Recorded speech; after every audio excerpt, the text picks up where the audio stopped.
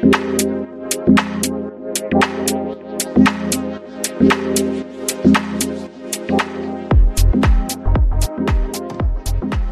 everybody, and welcome to this week's edition of the Equalizer podcast. I'm your host, Claire Watkins, joined this week by Jeff Kassouf to talk all things NWSL because we have a lot of games. We're not going to get into all of them, but we did have some midweek games. It felt like a game a day. We had Friday, Saturday, Sunday. We are recording this on Monday before the Kansas City Louisville game on Memorial Day, but lots of NWSL games to talk about. And I think that's why we're going to go a little bit general. We're going to talk about teams probably more than games themselves, though obviously the games are relevant. Maybe, Jeff, first question for you.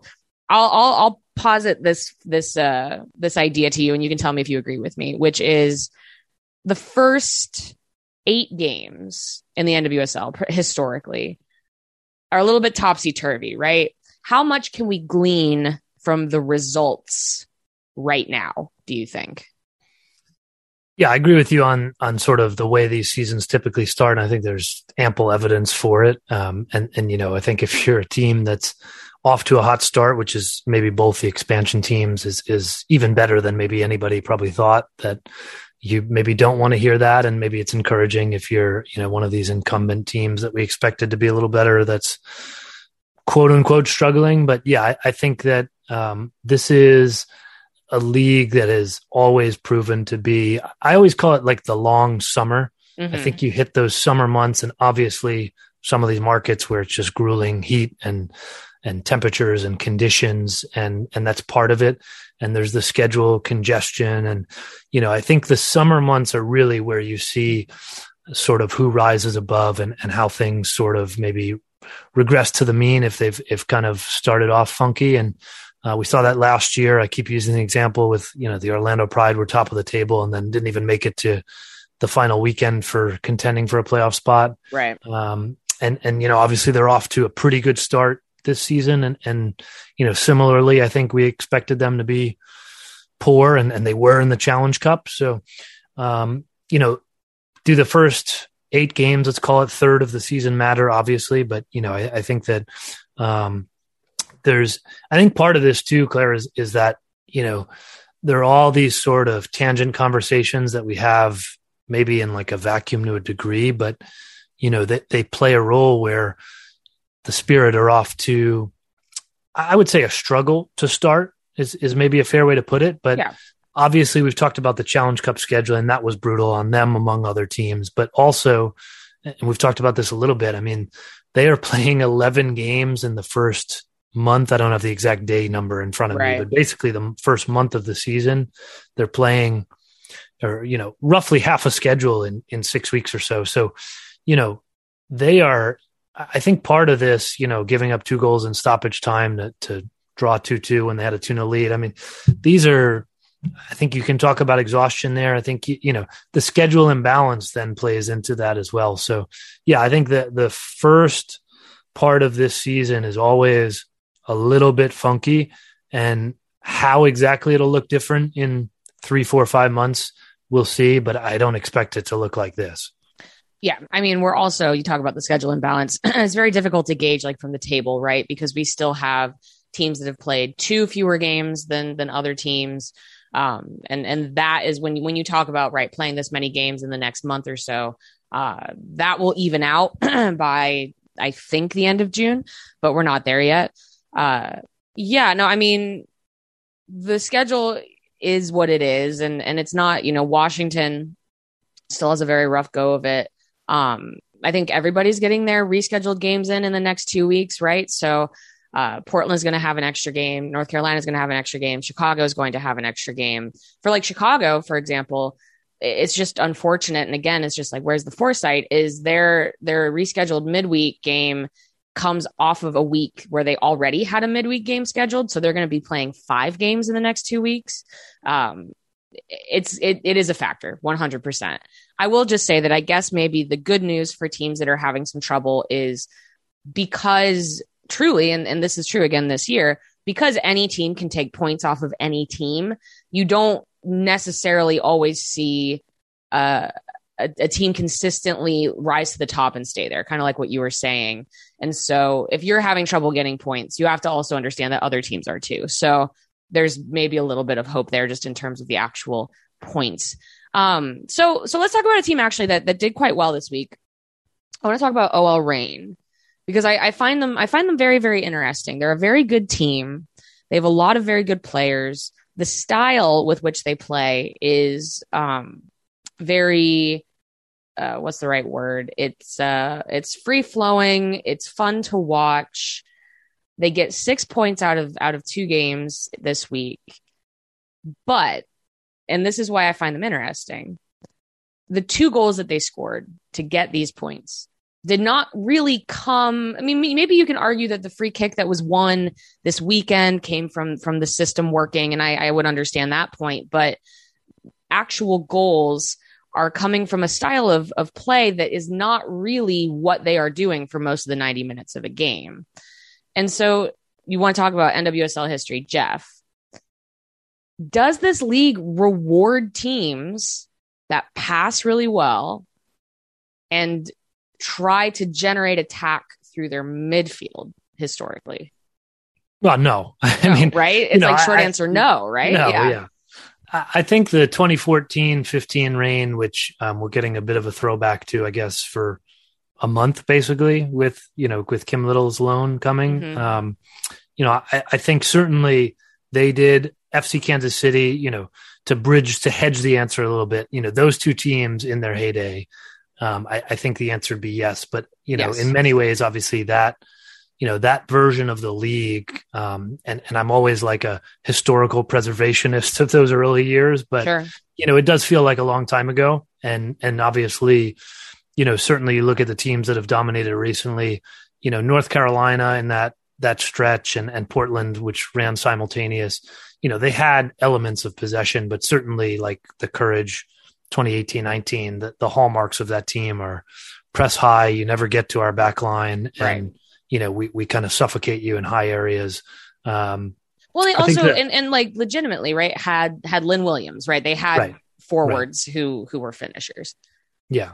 And I think, the Spirit 2021 champions, I think that they were and are still, a decent hybrid of that, where they do like to possess out of the back. They have forwards that can defend really well, and they know when to hit those moments in transition. But yeah, I mean, look, the cliche that this is a transition league, it's annoying maybe to hear it all the time, but it is. And if you want to possess within it, and to be clear, you need to possess, but if you want to possess within it, I think, you have to do that intelligently. And that's actually, I think that we talk about like possession stats a lot, and I kind of like grind my teeth at them at halftime of every game because we get like look, it's a 60-40 split. Right. They must be playing so well. They've had the ball 60% of the time. Right. And it's like some of these teams are set up to concede that 60 because they know that they can pounce on it. So, right.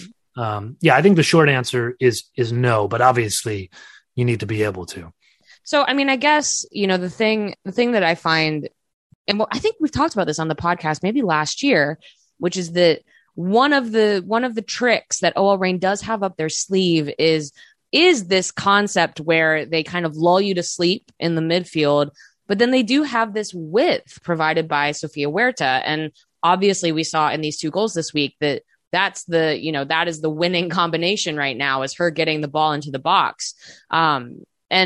And so I don't know, and I'd never want to act like things are an accident or anything like that. Maybe that's part of the plan, which is to just, make the other team chase for a while and then kick it out wide later in the game. But these last 2 games have always felt a little bit like snatching a victory from the jaws of a 0-0 draw. And I always find that fascinating because we've seen teams find ways to carry that momentum throughout a whole season, right? Like Chicago did that last year. But also we've seen teams do well in the regular season and then hit a wall when they get to the playoffs because they just can't score. And so obviously it's really, really early days, but I find OL Reign really interesting because I do think they're so good. But we've seen other teams, like I think of the 2019 Portland Thorns. They had a really good midfield and they just could not get it working with their attackers, and they really struggled to score in the second half of that season. But I also think OL Reign is not alone. I think there's a number of teams trying to do this exact thing this year. I think Portland is actually one of them. Chicago is one of them. There's maybe been this resurgence of this idea that you can play possession football in this league. And I find that actually really fun to watch. We'll see if it turns into dubs, though. I think that's maybe just the bigger question. And yeah, this maybe opens up the Kim Little conversation. First of all, I'm thrilled. It's very exciting to get, a legend of the league back, back with the crew in Seattle. I think maybe one caveat to what I'm about to say is that it's a very short loan. She's coming in, I think, middle of June, leaving the end of August. That period of time does encapsulate the CONCACAF World Cup qualifying. So I think maybe the easy answer for all the questions I'm about to ask is that they need midfield reinforcements when they're going to have Rose Lavelle and Quinn gone. However, that's no fun to talk about. So let's talk about if you're a team that's doing a really good job possessing the ball, moving the ball, and struggling to score, then they add another midfield piece. But maybe the question for you, Jeff, is do you feel like the Reign have the front line to be able to sort of unlock some of the goal scoring, or is this roster just set up to play exactly like they're playing? I think probably yes to both. I think that there's obviously a lot of buy-in from Laura Harvey and company for good reason. In Bethany Balcer as the 9, mm-hmm. I think she's earned that over the past few years. I think is that the exact same sort of headline 9 perhaps as some other teams and how they're set up, maybe not, but I think certainly she's earned that and continues to show, I think in sort of more gritty sort of ways, which is a characteristic. I think, you're talking about, we're talking about sort of early season results. I mean, mm-hmm. Part of that is winning games that maybe you shouldn't in some way. And I think, for the Reign to be picking up 3 points in the way that they are and, coming off of the, let's call it month or so that they've had mm-hmm. among other teams, obviously that, I think it bodes well and it gives them some wiggle room in that tough summer stretch. But, Jess Fishlock, as we've become accustomed to, certainly in the way they defend, I mean, she's often their highest defender in mm-hmm. the way that they set up. So, obviously she's not a 9, but, I think Laura Harvey clearly seems comfortable with the idea that, Rose Lavelle can exchange with a 9 and sort of move into that space. Jess Fishlock can do the same thing.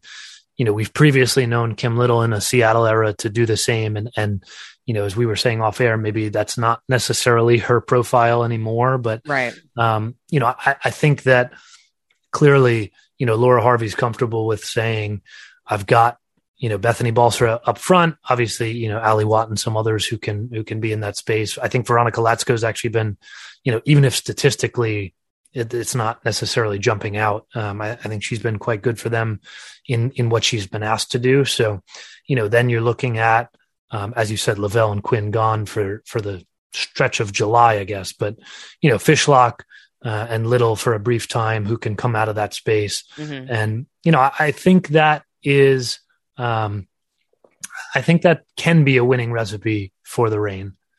Yeah, I agree. I think, and I do understand that these, again, a little bit more of a nuanced project. This is why we do sometimes see teams that are a little bit more direct jump out at the top of the table at the beginning of the year, and then things sort of settle, because these projects do take time to sort of figure out. And to be clear, right, they won both games this week. So that is also, they're getting the points. So that's great. I want to maybe pivot over to the other. I was at the Portland versus Chicago game, and I think it's worth talking about both of those teams at least a little bit as well. Portland, again, both works in progress, really, new coach for both teams. Kind of new system, certainly new systems for Chicago. Portland, I think, has tweaked their system a little bit. They were pretty consistently in a 4-4-2 last year.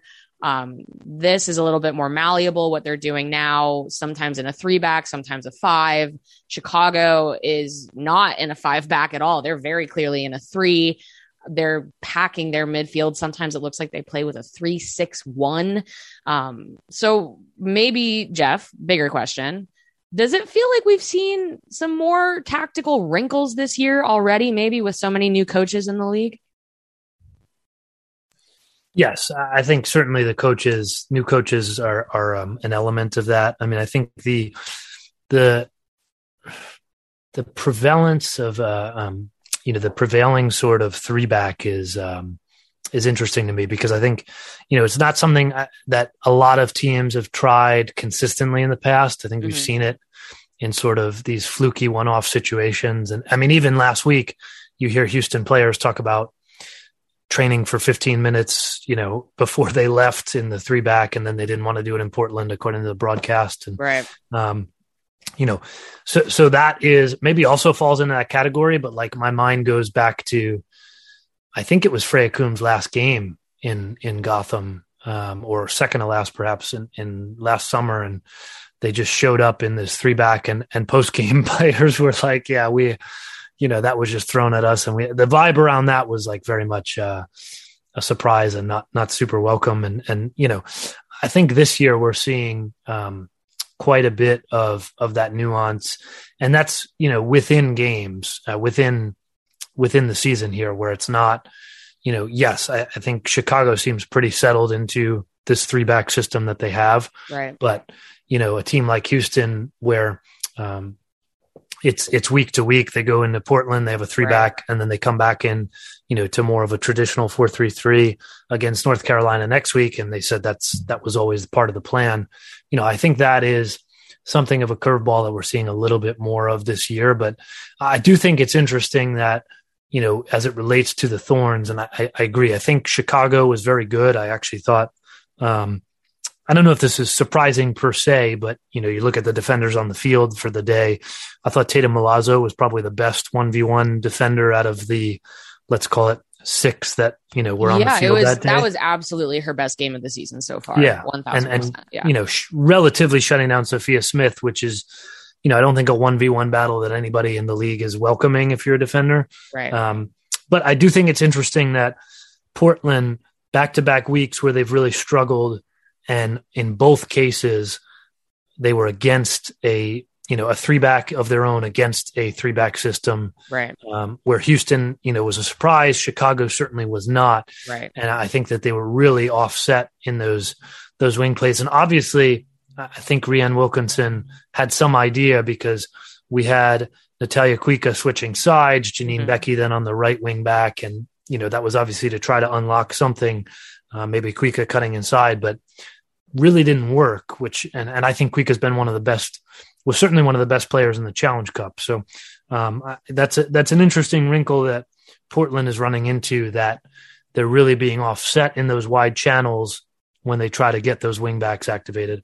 Right. No, I like I said, I was there, so I got to see it. It was an interesting game to watch in person, because it was a lot about the system, whether the system was working and the pieces within the system were working for both teams.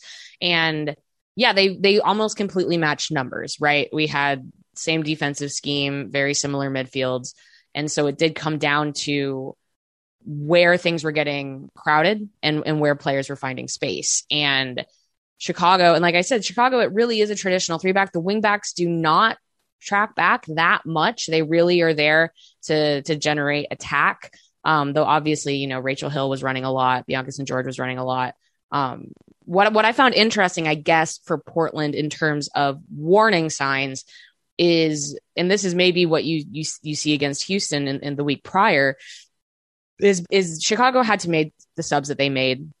And Chicago is not, I'm reluctant to say that they're not a deep team, because they obviously were able to hold out for a point in this match, but they're a young team. When they substitute, they're subbing on rookies. They end, I think 6 rookies played in that game for Chicago. 5 were on the field at the same time at final whistle.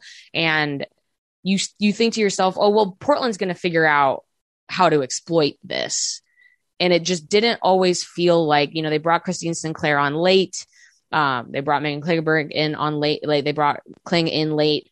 It did not feel like, while their point of contention was a little bit higher than Chicago's, I'm not going to act like Portland wasn't on the front foot. You're waiting for them to get a breakthrough, and it just never comes. And again, it kind of comes back to this idea of, you can have the idea, the style of play.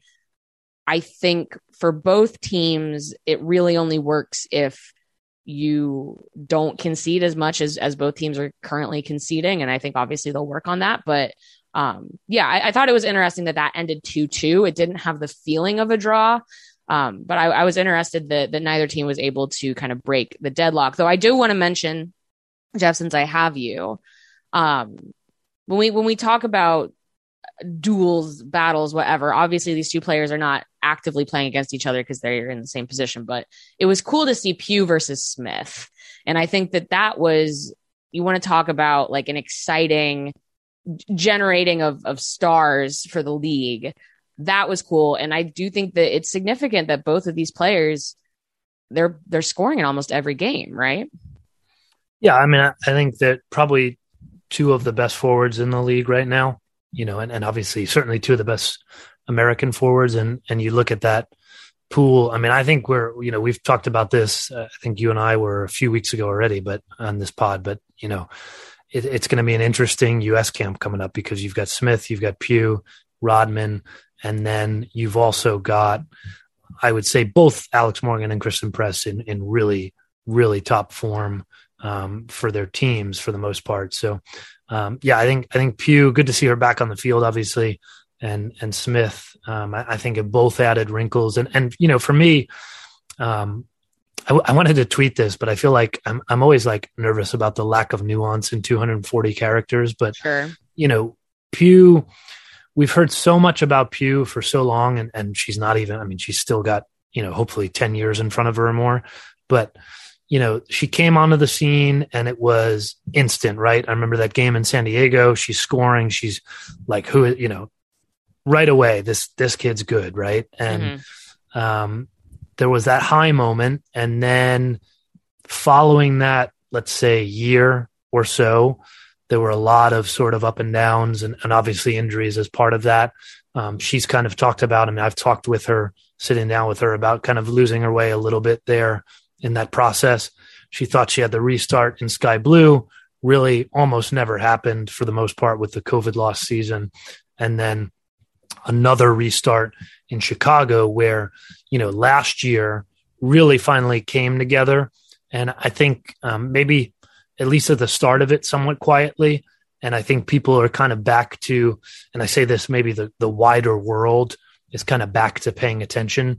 And I just think about that with, a World Cup qualifying is a month away, basically, a World Cup around the corner. And, I think we kind of see the attention comes from the outside, right? And they want to people want to find who's the story, who's the star to be, who's going to be the breakout. And, we always kind of see that. I feel like we see a pattern of that, like misidentified as being like a cycle too early. And, in 2019, that was like, everybody was Mal Pugh's breakout. And, there was that pressure there and the form actually didn't match at that point. But now I think really, we are seeing her into becoming her best self. And I think consistently now we've got a year's worth of that. And, hopefully that continues for her sake, obviously, and for the US into next summer. But I think really, now, whereas we've seen it in bits and pieces, we're really seeing it every week. Yeah. I mean, I think maybe my perspective, having seen her obviously play quite a bit in Chicago, is I think that the way Chicago played last year held them back in a number of ways. It was a difficult way to play the game of soccer, and obviously it carried them to the final. But I do think when you're asked to work that much without the ball, and a lot of times, to be frank, Pugh was working without a ton of help. I think it made her a better overall player, like all around kind of a striker. I think we saw her off the ball movement change. I think we saw her defensive work rate change. I think we saw her playmaking abilities outside of just finishing change. And that's really exciting to see a player take that next step forward. And then this year it's combined with the finishing. And I think that's the key. And I've said this before on the podcast, and I think this is true, which is just, you cannot discount how much a year essentially off can affect some of those finishing rhythms. And I think that's why we're seeing some of these players get on these hot streaks, even just in terms of putting the ball in the back of the net. So yeah, interested in Portland, interested in Chicago. I think Chicago will live and die on the progress that their really young players make, but they're off to a great start. And I think that's very exciting. For Portland, they have the players. I'm not sure that those players within the system are 100% working yet. Why don't we take a break? We're going to take a break and we'll come back and we'll talk Houston, North Carolina. We'll check in on some of these other teams. We'll be right back.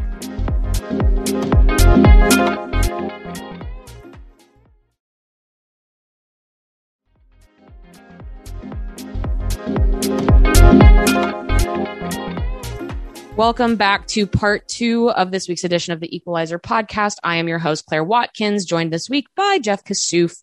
Going to say the same thing I say every week. Please rate and review this podcast. Give us 5 stars. Give us a nice rating. It helps people find us. So if you appreciate the podcast, help other people appreciate the podcast. Give us a rating and a review. So checking in on some other teams here. Jeff, I want to kind of give you the floor, because I do think that this is interesting. You mentioned it a little bit in the first segment. So Houston, obviously, James Clarkson steps out of the picture early on into their regular season, or it was during the Challenge Cup, I think. Oh gosh, time. But they have a rough Challenge Cup. But in this regular season, I think we're seeing some adaptability from the Dash that we haven't always seen from them. So Jeff, I want you to talk about Houston a little bit. Obviously they shock Portland. They get a decent point against North Carolina. They probably have to think that they could have gotten all 3. Tell me what you're seeing from the Dash.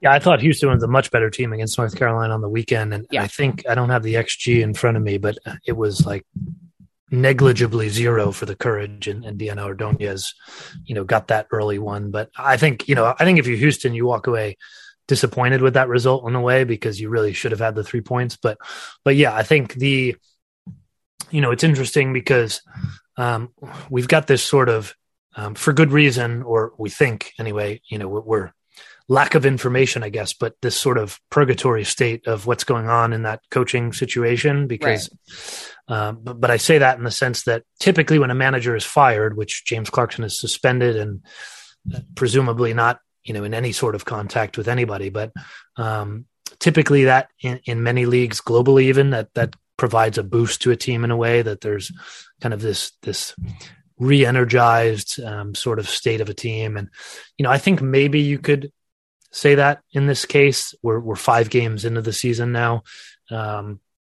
We'll see. I mean, I think the thing that struck me yesterday were there were a couple things. I mean, Rachel Daly post game, and I asked her this, after she said it too, because we've seen this in some waves from the Dash over the past few years now, where, they won that 2020 Challenge Cup, and, we know the narrative, right? It was, this is a different team. There's always been these struggles to finish games, to be consistent. There's always sort of this stigma with this team that they can't get it done. And they felt like the 2020 Challenge Cup victory erased that. Then came 2021 and a really disappointing regular season, especially that last home stretch where they just needed a point and couldn't get it. Right. And now, a rough Challenge Cup to start the season. Okay. Throw that away as a preseason tournament, but a lot of questions about this team. And Rachel Daly, after this draw with North Carolina, said, I feel like in the past we would have allowed a late winner and dropped these points entirely. And it says something that we didn't. And, I even asked her and said, you've said that before, right? So what's different? And there does seem to be, at least from what we can tell from the outside, obviously a confidence about this team, given what they're doing. I will say this, we've heard them say it before. I do think that at least in this small sample size of the start of the season, we are seeing something different from them in how they play. Mm-hmm. I mean, you watch the game against North Carolina even, and they're a fun team to watch. maybe at the 2020 Challenge Cup they were. I wouldn't say they necessarily were beyond maybe the start of last season. Right. Maybe they were in the spring last season, and we'll see if the same pattern plays out this year. But, they are a fun team right now under Sarah Loudon, and whether that lasts, we'll see. But I think that is something, markedly different from the traditional sort of, woe is me type of dash situation. So, yeah, I think that there is some flexibility. Obviously, you'll get that with, I think, Nichelle Prince and Mariah Sanchez, playing on those wings. But right. I think they're probably the biggest question marks. There were certainly defensive question marks on the Challenge Cup. And then in central midfield, Sophie Schmidt is in there as kind of a holding player. I mean, Kelsey Hedge, I don't know. It looked like a tough injury in that game on Sunday. But, Marissa Viggiano has been in there. Shea Groom has kind of been rotated a bit, which is a little bit surprising. But who's kind of holding down that midfield, I think, will be a big sort of long-term question, because that also affects that back line. Yes. And yeah, maybe this is a good place to jump off here of, Sarah Loudon was open when she stepped up to be interim head coach, that she had to think about it. She wasn't sure that this was a role that she was ready to take on, but I think she's done a really nice job. So for you, Jeff, pending whatever happens with Clarkson, it seems like they've got a really nice steady hand in Loudon, right? It seems that way. Yeah. And look, I mean, I think she probably was surprised, because I think it was a matter of weeks really after she was announced as an assistant that, right. That she steps into this role, and she talked a little bit about her journey as a coach, along the way. So I think, buy-in from the players is a starting point of anything. And she seems to have that.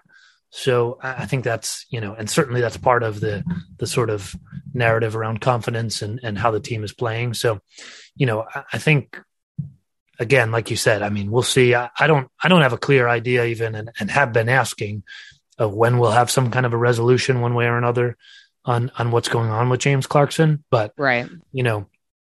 Assuming that, maybe we're seeing a guard change here for one reason or another, I think that Houston, you have to look at how things have started and the familiarity and say, okay, this is the direction we go then for now.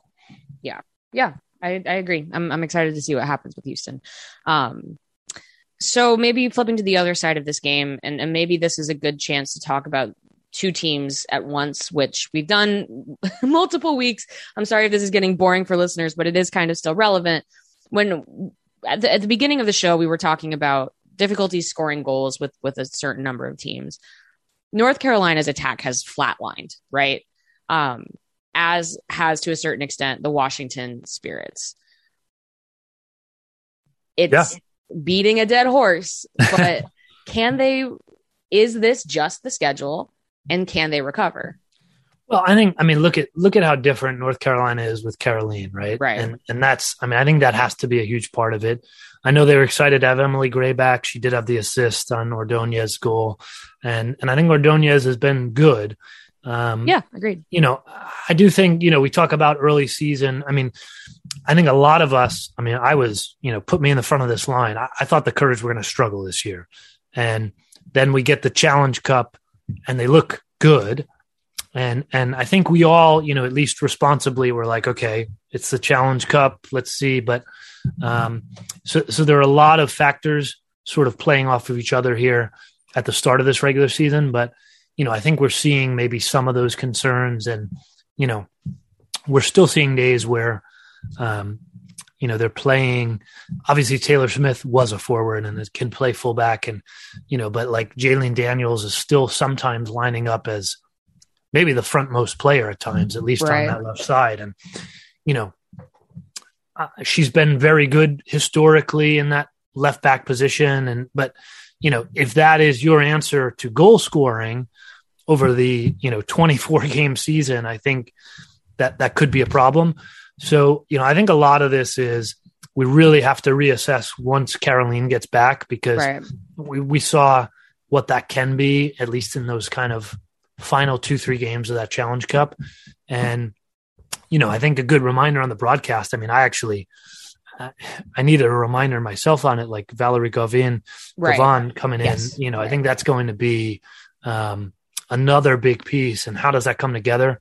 So I think, in some ways I'm not surprised from what I expected 2 months ago. Mm-hmm. I think maybe the Challenge Cup sort of reset our expectations on this Courage team, but it still is, it's a team in its old system with a bunch of new players, even if some of them played it as sort of a secondary player at times.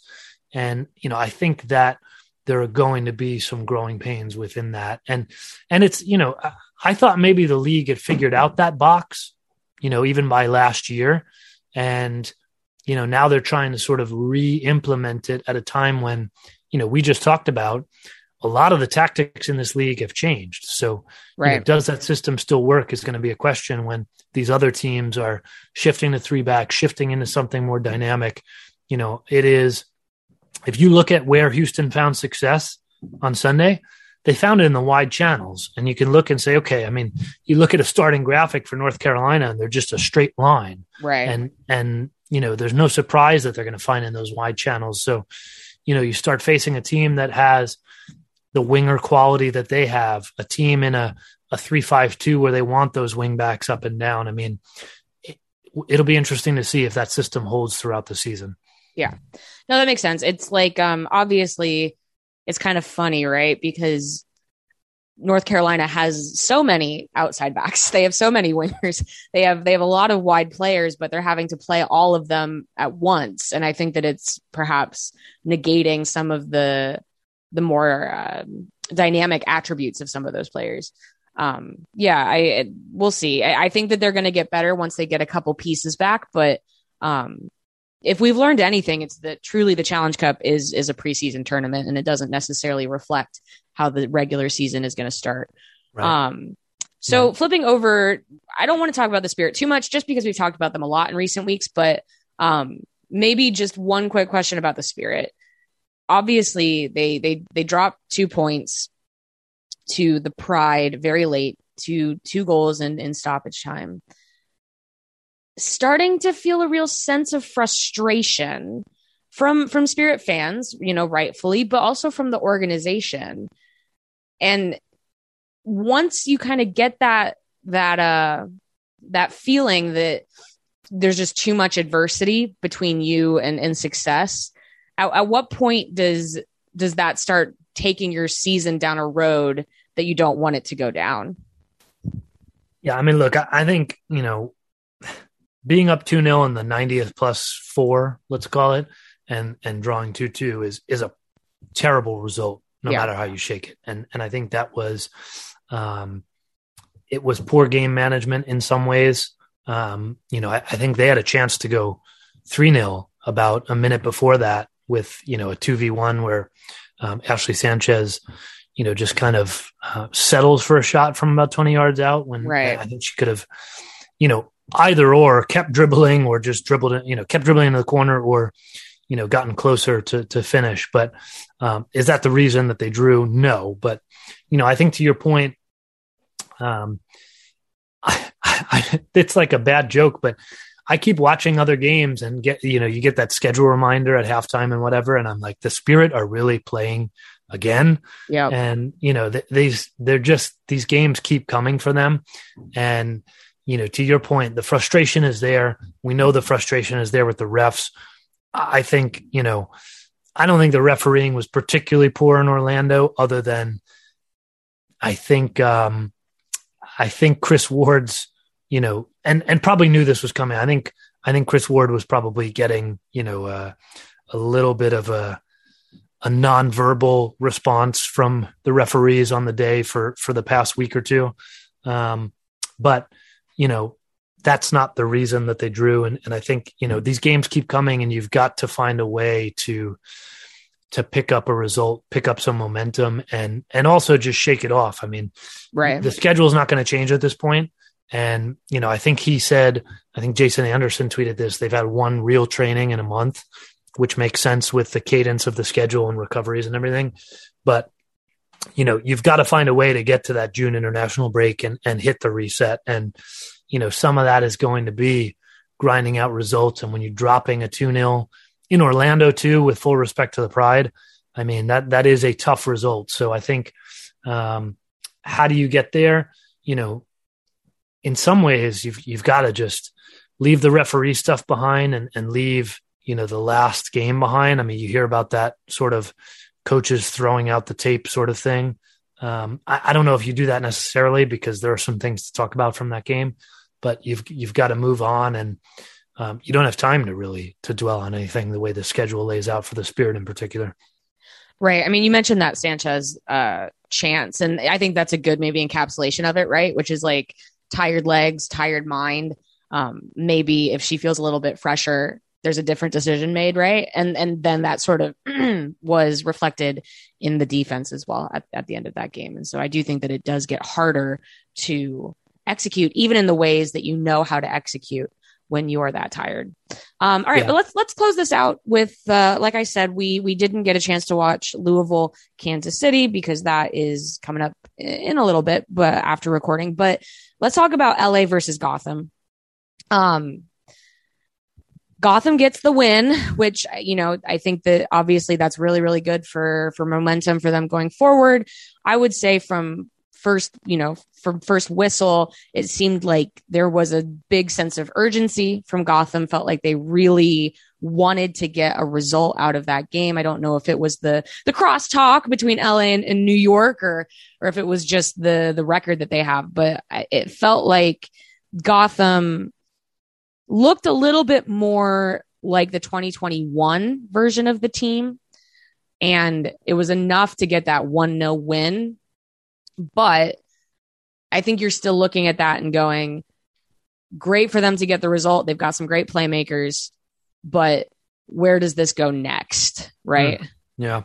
Well, I mean, part of that 2021 identity was, really feeling, I mean, we talked about, like, we used the phrase like regressing to the mean, and that whole season, it was like, okay, when is this, luck might be a harsh word, but like, when is this streak of, not conceding goals that they very clearly should going to break? And I think that broke pretty late for them last year in some ways, but, that was an element in LA on Sunday night. I mean, that was the amount of pressure from Angel City in that final 10 minutes. And I'll give credit to Ariel Drawer's XG map plots that sort of paint a picture of this, where suddenly there's this vertical line. I think it was the 85th minute, but that amazing Kristen Press chance that Ashlyn Harris saves was in the 80th, I believe. Well, there were the two, right? It bookended the game. There was the one at the very beginning of the game, which I saw a stat. I do think that chance was maybe like a 0.4 XG chance. Mm-hmm. She was in a good spot, and that just didn't quite land for her.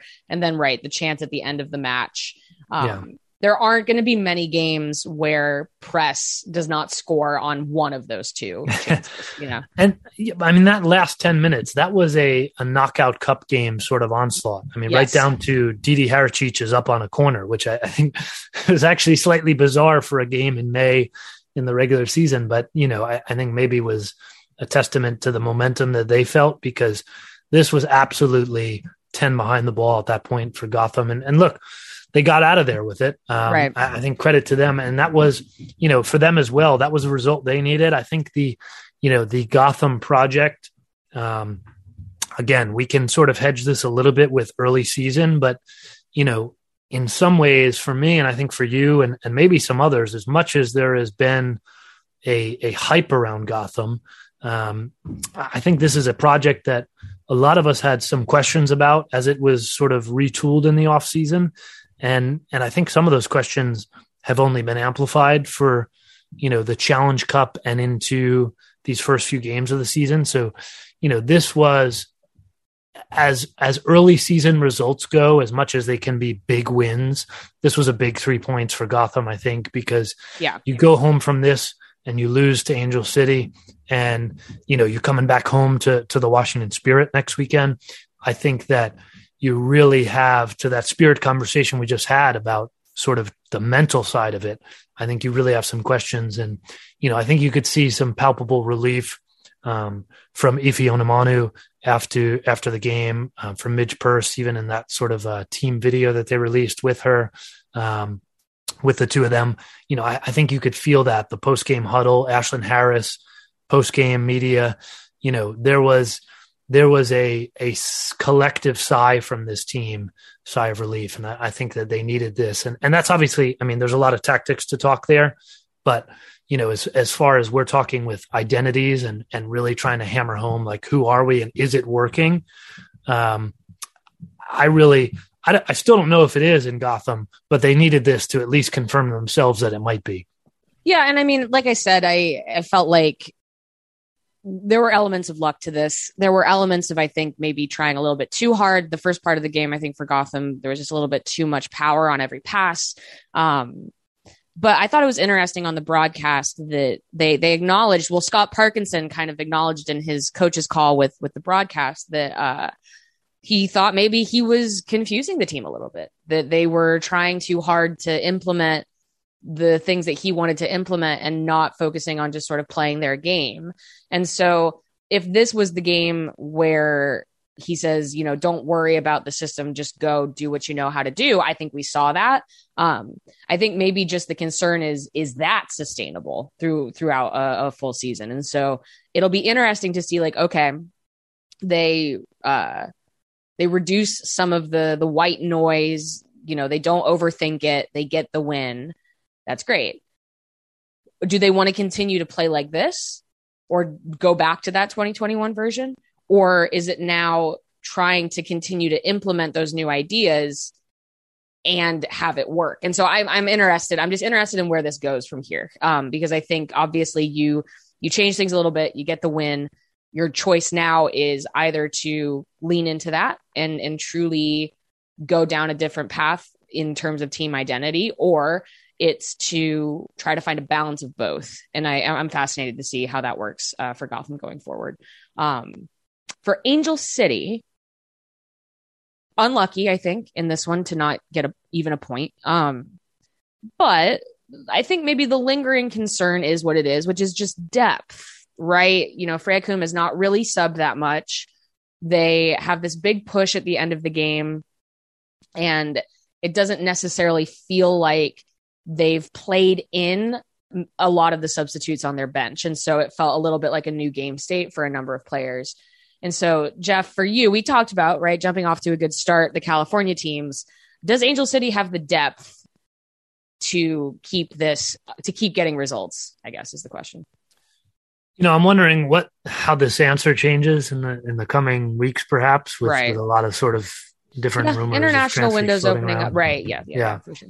But at the moment, that's been the question, right? They've been playing forwards in fullback spots, which is not, unheard of, but I think we've been seeing a lot of sort of players out of position. The Tyler Lucy fullback one-day experiment, I guess, really sort of encapsulated that, and it worked well. Or like on Sunday, Jasmine Spencer has to come off, and you think, who can come on for her, right?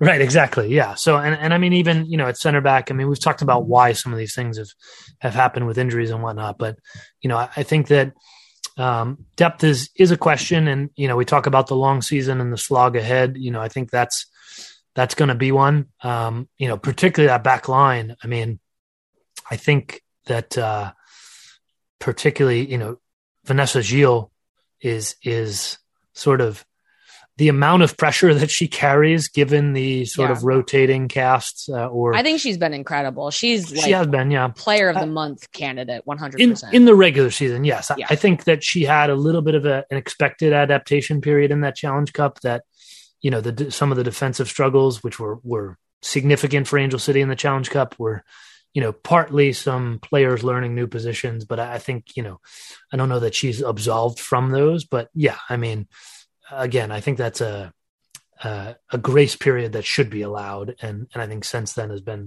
been quite good. But she exits the scene. I guess maybe you're banking on Paige Nielsen being healthy by that point. Right. I don't know, what does that back line look like during the July window? Right. So, I think that there are questions that will remain on that front. And again, maybe we get some answers in the international window here, but I do wonder, and you can ask the same thing about San Diego in terms of, how long this sort of riding this wave for womp, womp, womp, how long that lasts. But, I think it'll be interesting to see. But I've been surprised, actually, I'll admit, that Angel City has been this good in the regular season, given that I thought they were flat out terrible at large stretches of the Challenge Cup. And they've really managed to flip that. I don't know if some of that you can, that first game at the bank, you can say, okay, a lot of momentum there, a lot of energy you can ride off of, but they've managed to largely keep that. And to your point, does it last? I'm not sure that it lasts to this degree, but I think that they are a competitive team. Yeah, I think we've got a number of competitive teams, and that's really exciting. I think that you could make an argument for just about any team that they're good enough for 4th, 5th, or 6th, right? We're still kind of waiting, I think, to see the true top of the league kind of rise, and it's early days. But yeah, I think it's good. We could have a similar year this year that we did last year, which is I think we might have 3 or 4 teams fighting for 2 playoff spots at the end of the season. And I think that that's pretty exciting as well, with these California teams walking in and already, I think, being in contention for those middle of the table quarterfinal spots. So I think it was a good match weekend. I enjoyed it. We'll see if any other kind of trends emerge. I guess what I'm finding is the game results aren't always matching the trajectories that we're seeing, but that's NWSL. And I think that that's interesting too. Thank you so much, Jeff, for joining me. I have been your host, Claire Watkins. Shout out to our producer extraordinaire, Jacqueline Purdy, and our distributor, Blue Wire Podcast. I have been your host, Claire Watkins, and we'll be back with you next time.